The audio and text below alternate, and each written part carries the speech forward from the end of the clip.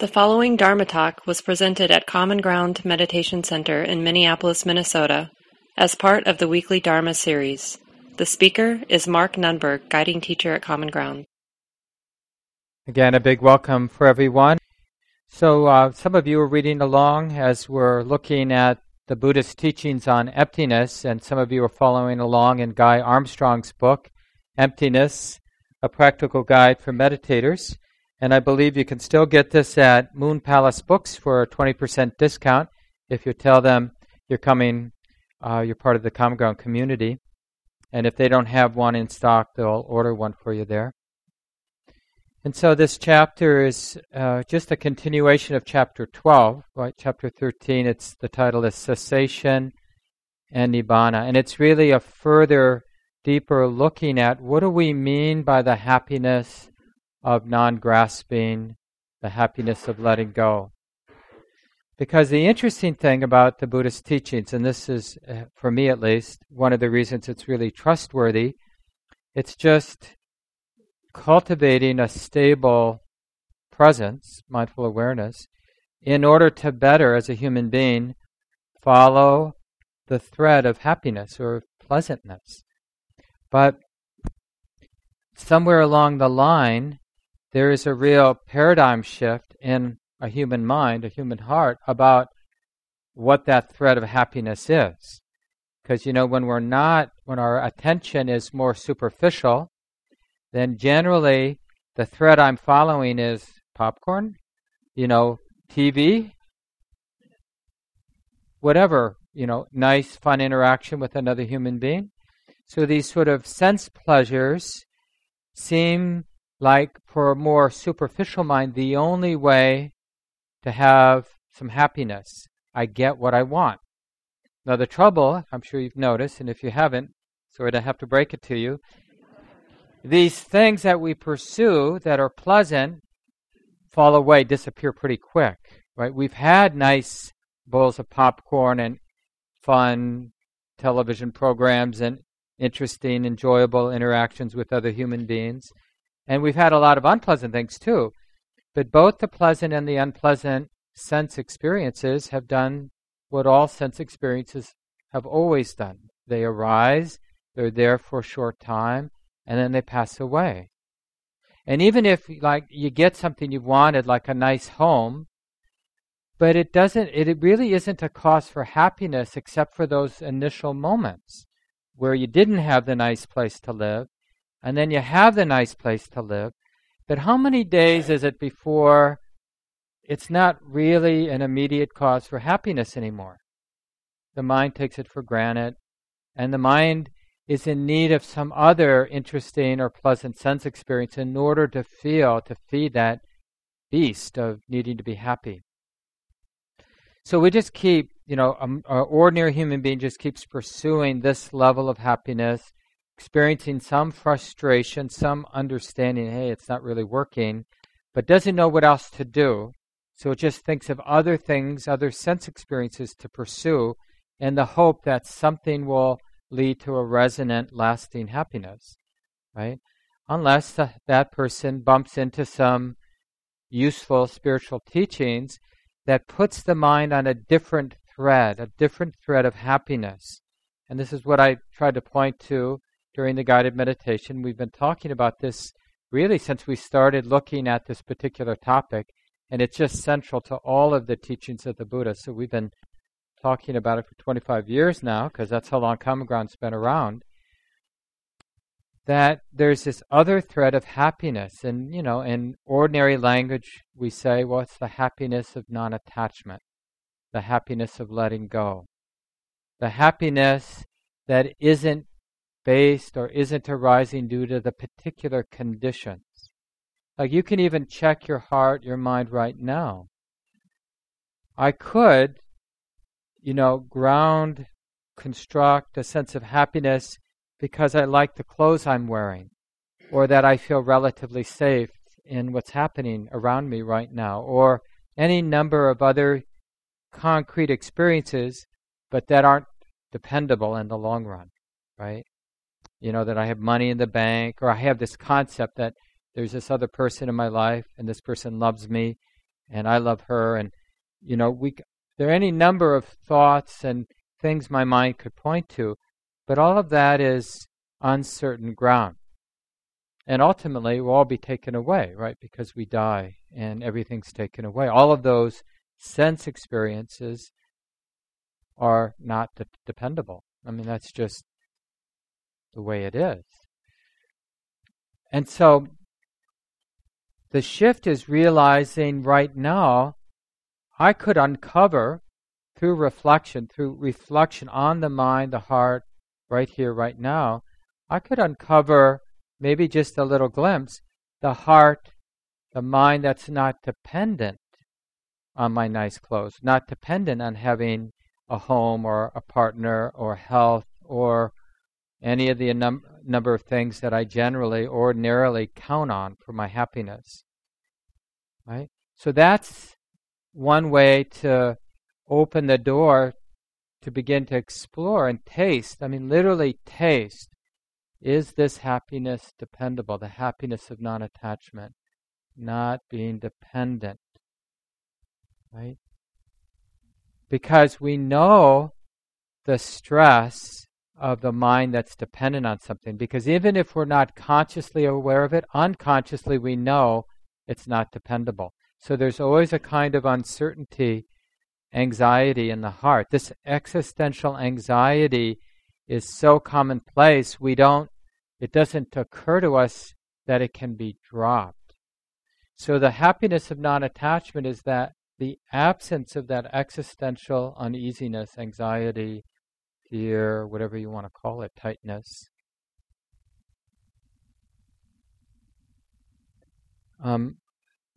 Often repeat this in the introduction class, this quote. I looked it up once, so I guess it's real. But way back in, early 50s, I forget when Albert Einstein passed away, but before he died, but he was an older person at the time, our journalist asked him, sort of reflecting on his work and sort of the world of physics generally, some question like, what is the most important unanswered question about the universe? It's sort of a question a journalist might have asked Albert Einstein. And his answer was interesting. He said the only important question is the universe a safe place? Right? And that's really interesting, and especially from the point of view of scientists who are unpacking the lawful but very impersonal nature of the universe. And then from a personal point of view, is that universe safe? Well, I think I don't know if you've thought about this, but I think the answer is no. From a personal point of view, the universe isn't safe. I mean, when you think about the tsunamis or people born into oppressive situations because they're poor, because their gender is this way, or because their race is that way, or they live in this place, and then they're subject to war, they're subject to oppression, or they're abuse of one kind or another. No, I mean, the way the sort of impersonal unfolding of galactic and microscopic, atomic dynamics, there's nothing fair about that. There's nothing just about how things play out. Like that the tsunami hit those people and not these other, or the earthquake happened here, or the tornado happened over there, or these people get oppressed in society and these people are privileged. It's not about fairness. Nature isn't fair. Nature is just a dynamic play of many, almost an infinite number of causes and conditions, right? Just this dynamic, these natural forces playing themselves out. It doesn't mean we shouldn't do something about it.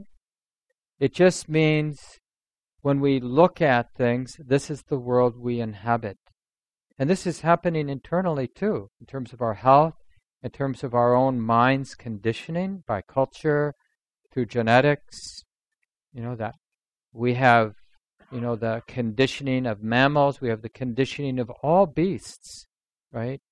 That sort of fear-based, survival-based mentality. It's not that far under the surface in our own mind, which is why our human world and societies look the way they do, where power is still, like holding on to power, getting power, is still a very useful way to look and understand what's happening around us in our personal relationships and sort of wider movements in society.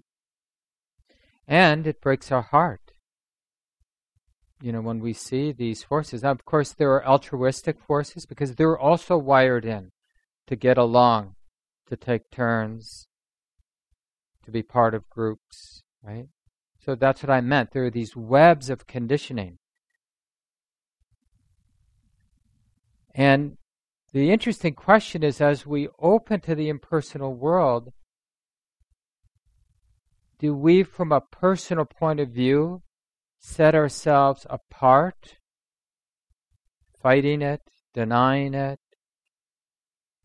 Or do we relax? And in that relaxation, in that intimate presence with the world, with nature, do we find more skillful ways to participate? Because it's not like we don't participate. It's just that there are many, many natural forces.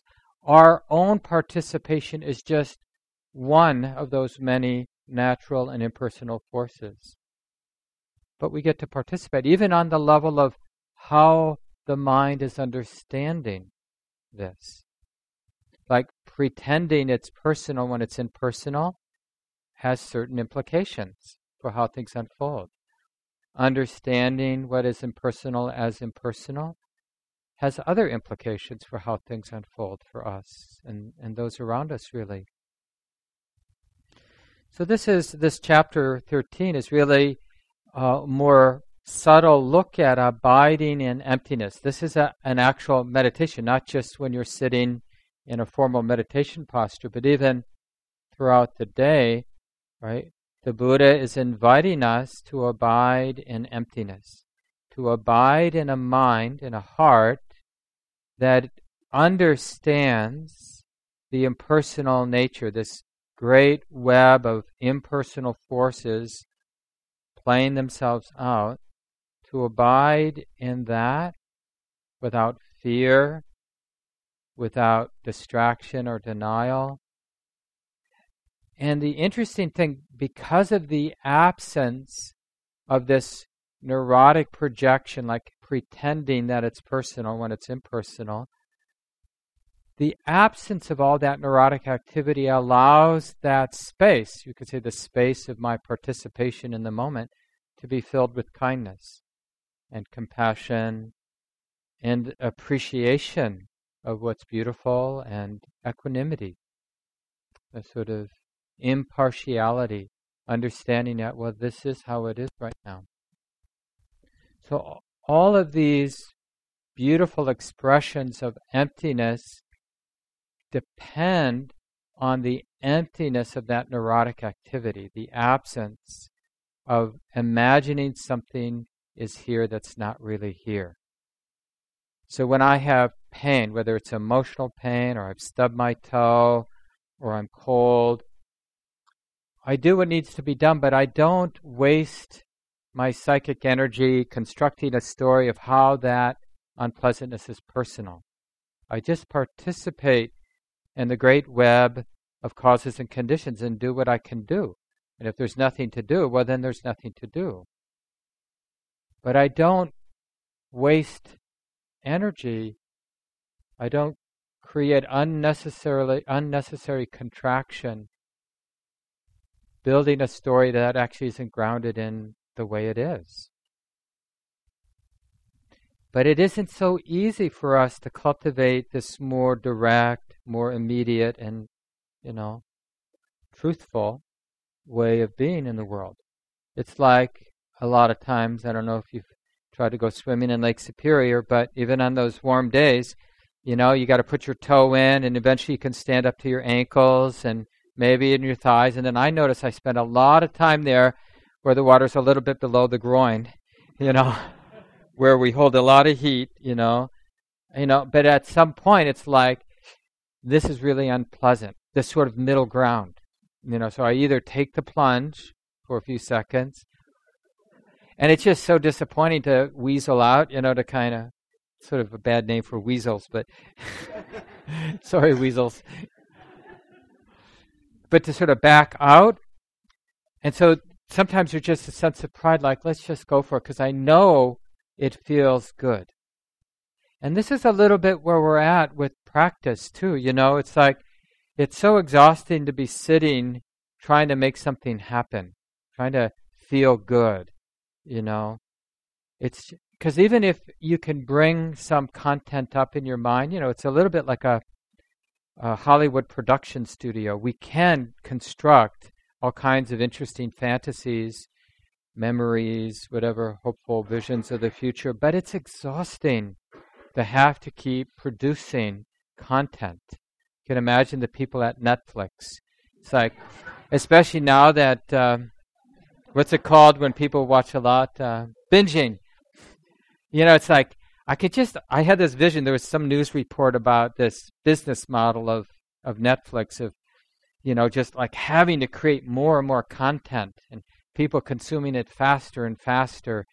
And you could just imagine all those creative people and this news article was saying that, they used to have high standards, but now there's no room for high standards. They just need more content for people to binge.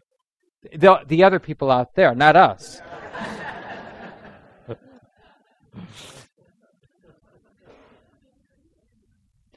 And then there's just, a great conspiracy. Just let me continue this riff. Because I notice, even in my sort of respectable news sites, according to my opinion, that I read, there are now more and more articles I see, best shows to stream, or best programs to binge. I mean, it's almost like, what's the deal here?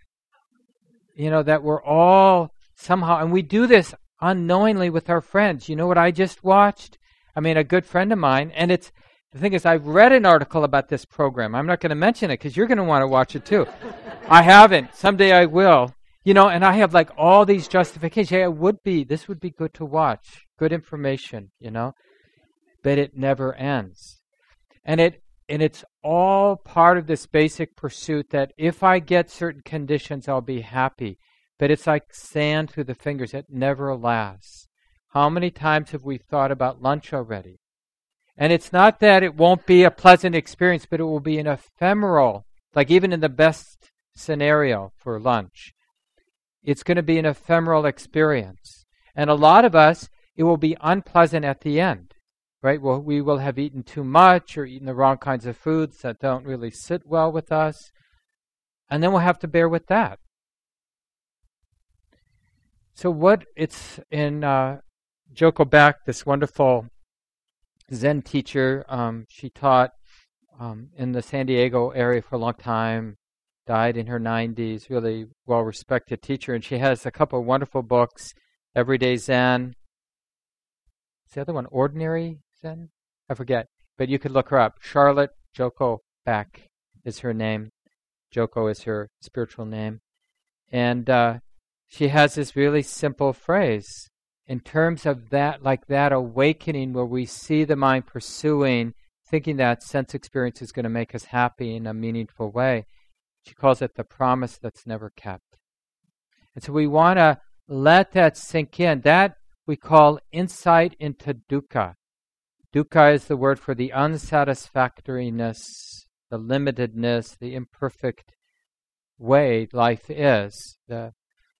And that, although it's really unpleasant to awaken to dukkha, it's liberating because it's without awakening to the unsatisfying nature of sense experience, we'll keep pursuing it and burning ourselves or getting burnt by that pursuit.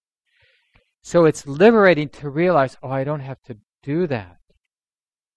Some of you know our dear friend and one of our important teachers here at the center, Kamala Masters. She teaches in the summer for the TCVC, the Twin Cities Vipassana Collective Retreat. often gives talks here at the center when she's in town. But she talked about this dog out at IMS, a place a lot of us have done many months, even years of practice cumulatively in Massachusetts, a really kind of a grandmother institution to Common Ground.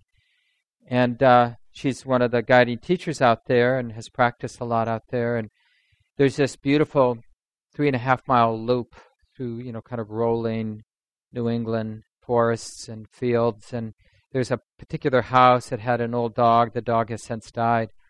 But the dog's habit was, people would always, there are 100 retreatants at this place almost every day of the year as retreats start and end, and the teachers and the staff. And a lot of those people, after lunch, walk the loop, right? It's sort of a way to get some exercise when you're on retreat. And then the dog just feels like I have to follow people, right? And so it will start following you, and then someone will be coming the other way, and it will follow them and the other people. I mean, you can imagine if there are 100 people plus 30 staff people and teachers, there are a lot of people walking all afternoon back and forth, and the dog just neurotic. And Kamala, who's just this, she's both really has this very soft, powerful, motherly, grandmotherly energy, but she also has this really fierce, powerful energy. So one day she just looked at the dog, right, with the depth of compassion, and then this fierce voice said, "Stay," right? Basically giving the permission, you know what, honey? You don't have to follow all these people. You can just stay, right? You can just stay in your front yard and you can watch the people come and go. And this is a little bit like our mind. It's like, because we have this production studio, I can imagine the future, I can imagine the past, I can imagine good and terrible things happening, and I can imagine having to react to all of that. But we don't have to react. We don't have to pick it up with attachment. I don't have to get identified with any of that. I can just let it all come and go. And this is another pointing to this happiness of non-attachment. And it's just part of this progressive refinement of happiness. We don't really know about this progressive refinement of happiness until we start recognizing this paradigm shift. Where usually, most human beings, most of the time, are so consumed with pursuing sense pleasures, sense happiness, that we're just oblivious to, let's just call it spiritual happiness. But then when we have good luck and good teachings and appropriate conditions, we start to wake up and we realize, and this is what I talked about the last 2 weeks. If you haven't been here, you can listen to the last 3 talks that are up on our website about this refinement of happiness, which begins with just the happiness of integrity, right? Because I'm not neurotically dependent on sense experience, I'm willing to refrain from acting out in ways that harm other people, right? Because if I'm totally dependent on sense pleasures, I'm willing to cheat on my partner, or I'm willing to break up another couple's relationship, or I'm willing to take something that's not mine, or I'm willing to talk to Mary, talk her ear off, because I'm neurotically feeling hollow, and I need her sort of undying presence to my blabbering, because I don't want to sit with that yucky feeling. So that even something relatively subtle like that is taking something that wasn't given to me. We're taking someone's time. So there's any number of ways we act out harming, right? Pretending that the injustices in our society are caused or happening out there, and that somehow, even though really we're in the same soup, somehow we're not part of these cycles of suffering, of oppression, whether it's racism or sexism or classism, or there's very real suffering. And it's harming. We participate in the harm when we're unwilling to feel what that feels like and unwilling to respond in little and big ways that are available to us to respond. And it's stressful to imagine that it's out there, the causes of suffering, the reality of suffering, and that somehow, although we care, it's not our responsibility. Not getting messy, not being in the mess, is its own kind of suffering. It requires our heart to be cut off from life. Realizing we're right in the middle of the mess is enlivening. Right? It doesn't mean you have to give all your money away. It just means you have to feel what it feels like to be in the middle of the mess and let your heart respond from that place.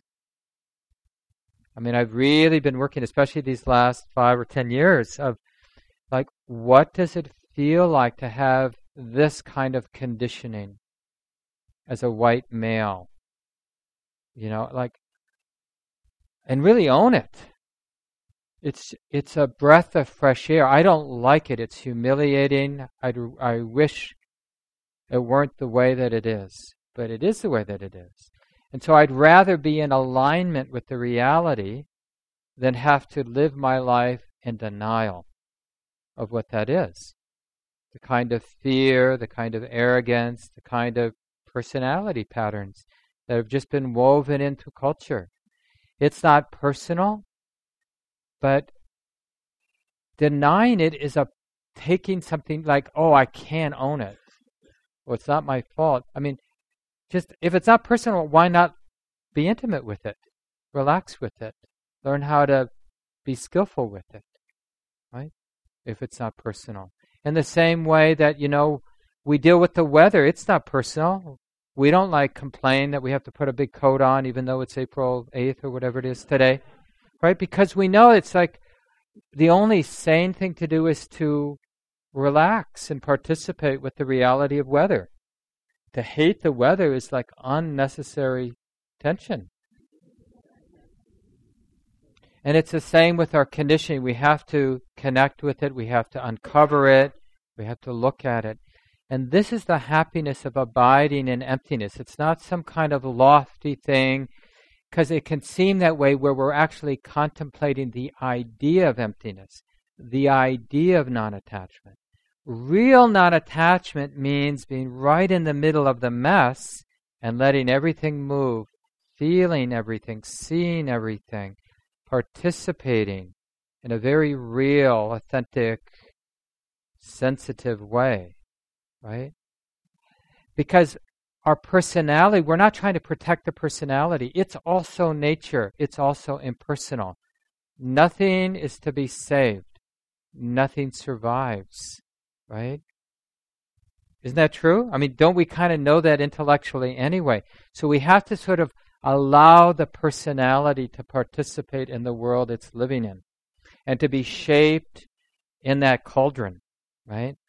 The worst thing is to somehow believe the personality can't handle it and that we need a bubble for the personality. Because that strategy, again, is thinking, okay, here I am, part of nature, and then my wisest solution is to get into some bubble, to be disconnected from nature. Like being part of nature, the skillful strategy is to be disconnected from nature. See, it doesn't make sense when we say it out loud. Being nature, the body, mind, is just nature, just a movement of many forces. It makes sense that they get to play with nature, get to be right in the middle of nature and be shaped and changed, transformed by nature, to feel, to see everything, to be connected to everything. This is how we come alive. Not getting into some idea of transcendence, some idea of lofty spiritual place where we love everybody but we're somehow untouched, not feeling the suffering and the joys and sorrows all around us. No, that's just some idea that the self clings to. It's always going to end up with a sense of betrayal, like we set ourselves up again, trying to be safe by disconnecting.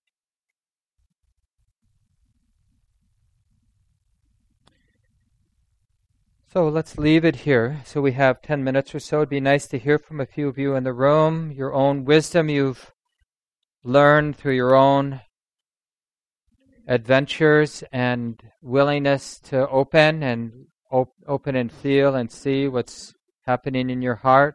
Questions you have about the talk today? Yeah, so we'll begin with you over here. Hello. Yeah. My name's Max. I had a question about the something I've heard about as a meditation technique called the Buddha smile, and you see it on statues, and I actually find it pretty helpful. And a friend of mine who kind of just started getting into meditation, I recommended it, and he actually said it was like his favorite thing, and it was really helping him. So I just wondered if that had any connection in the tradition to the happiness, or the Absolutely. type of happiness you talked about. But these things are all on the level of pragmatic, skillful means, little tools, because they're really great when they're used with the right attitude, and then they end up disappointing us when we use them with the wrong attitude. Like if I'm sitting and I notice that I'm in a funk, and I remember what Max said on Sunday morning, oh yeah, I'll put on that serene smile.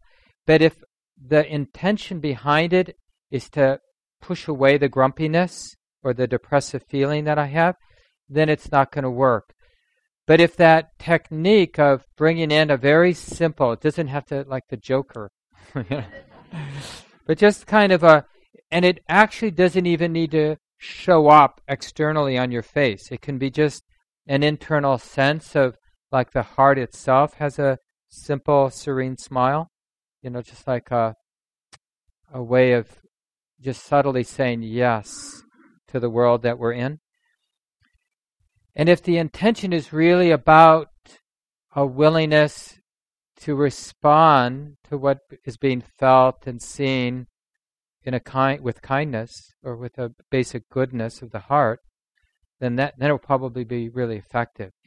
Because actually these techniques, their real usefulness is that as a technique, as a thing that we remember, it's like a seed that reminds the heart of so many, the complexity and the depth of the teaching.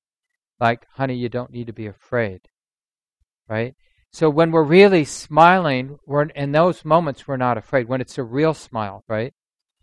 So that's the key, is that the technique to put a smile on your face represents a lot more than that just surface thing of smiling. Yeah, but it's very powerful, and many teachers have used it as an invitation, like even in the middle of a guided meditation. So you can just experiment with it, like Max suggests. Thanks for sharing that with us. Yeah, and right behind you, Dave. I'm David, and I often find myself, in this position, having sort of half-formed ideas, and usually I just say, well, I'm not going to articulate this one, but I'm going to try this one. Because last night I saw a performance of Bach's Toccata and Fugue, and it was powerful and really overwhelming and just incredibly exciting and fun. And it makes me, and I often have this thought about artistic expression, whether it's music or poetry or anything, it moves us through sensory experience to a place that we weren't before. And so emptiness, I think, has its place, but I am trying to, figure out the connection between these really human responses to sensory input and the opposite, I guess, which is what I think perhaps your talk was about. Yeah, it's a really important point, David.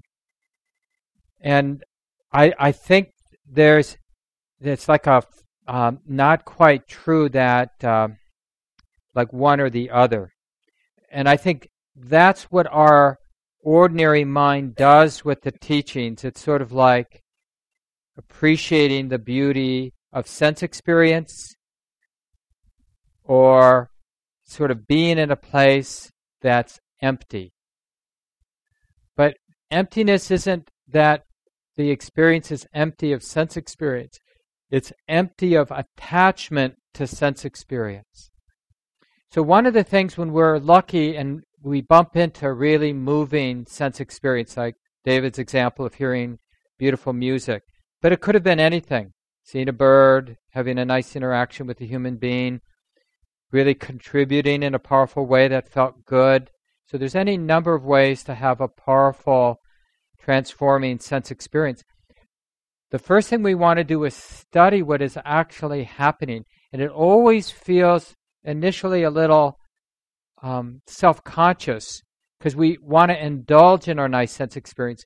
But now we're asking the mind to be interested so that it can generalize what's happening. Because when we're having a nice sense experience, a lot of pleasure. And that pleasure arises because the mind is conditioned, in David's case, to like Bach, and like that experience. Other people wouldn't have enjoyed that. But because your mind is conditioned to enjoy it, there was a lot of joy, and then the joy extinguished the part of the mind that wanted things to be other than the way they are.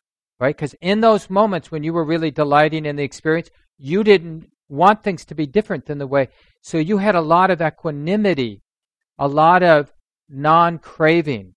Craving disappears when we get what we want. So the mind tastes a little bit of the taste of liberation, because liberation is defined by the absence of craving in the mind. But this experience of non-craving happened because you got what you wanted. And what it does is it reinforces the mind, what else do I want? If I get that, maybe I'll have more. But what spiritual practice teaches us, we don't need to get to that place of non-craving by trying to get what we want. We can, through understanding, a deepening of understanding, I can just start relating to all experience, whether it's really beautiful, actually what I want, or really terrible, what I don't want. But I can be relating with non-craving all along. How do you know it didn't happen as a result of connecting to a universal experience? Yeah, the universal experience is the mind free of craving. Yeah, that is the universal experience. That is in a sense, the ultimate universal, because craving is what separates us out. It's the identification with craving that separates us from the whole, let's call it. Good. Nice to see everyone. Take care. This talk, like all programs at Common Ground, is offered freely in the spirit of generosity. To learn more about Common Ground and its programs, or if you would like to donate, please visit our website, www.commongroundmeditation.org. Thank you for listening. To learn how you can support the teachers and Dharma Seed, please visit dharmaseed.org/donate.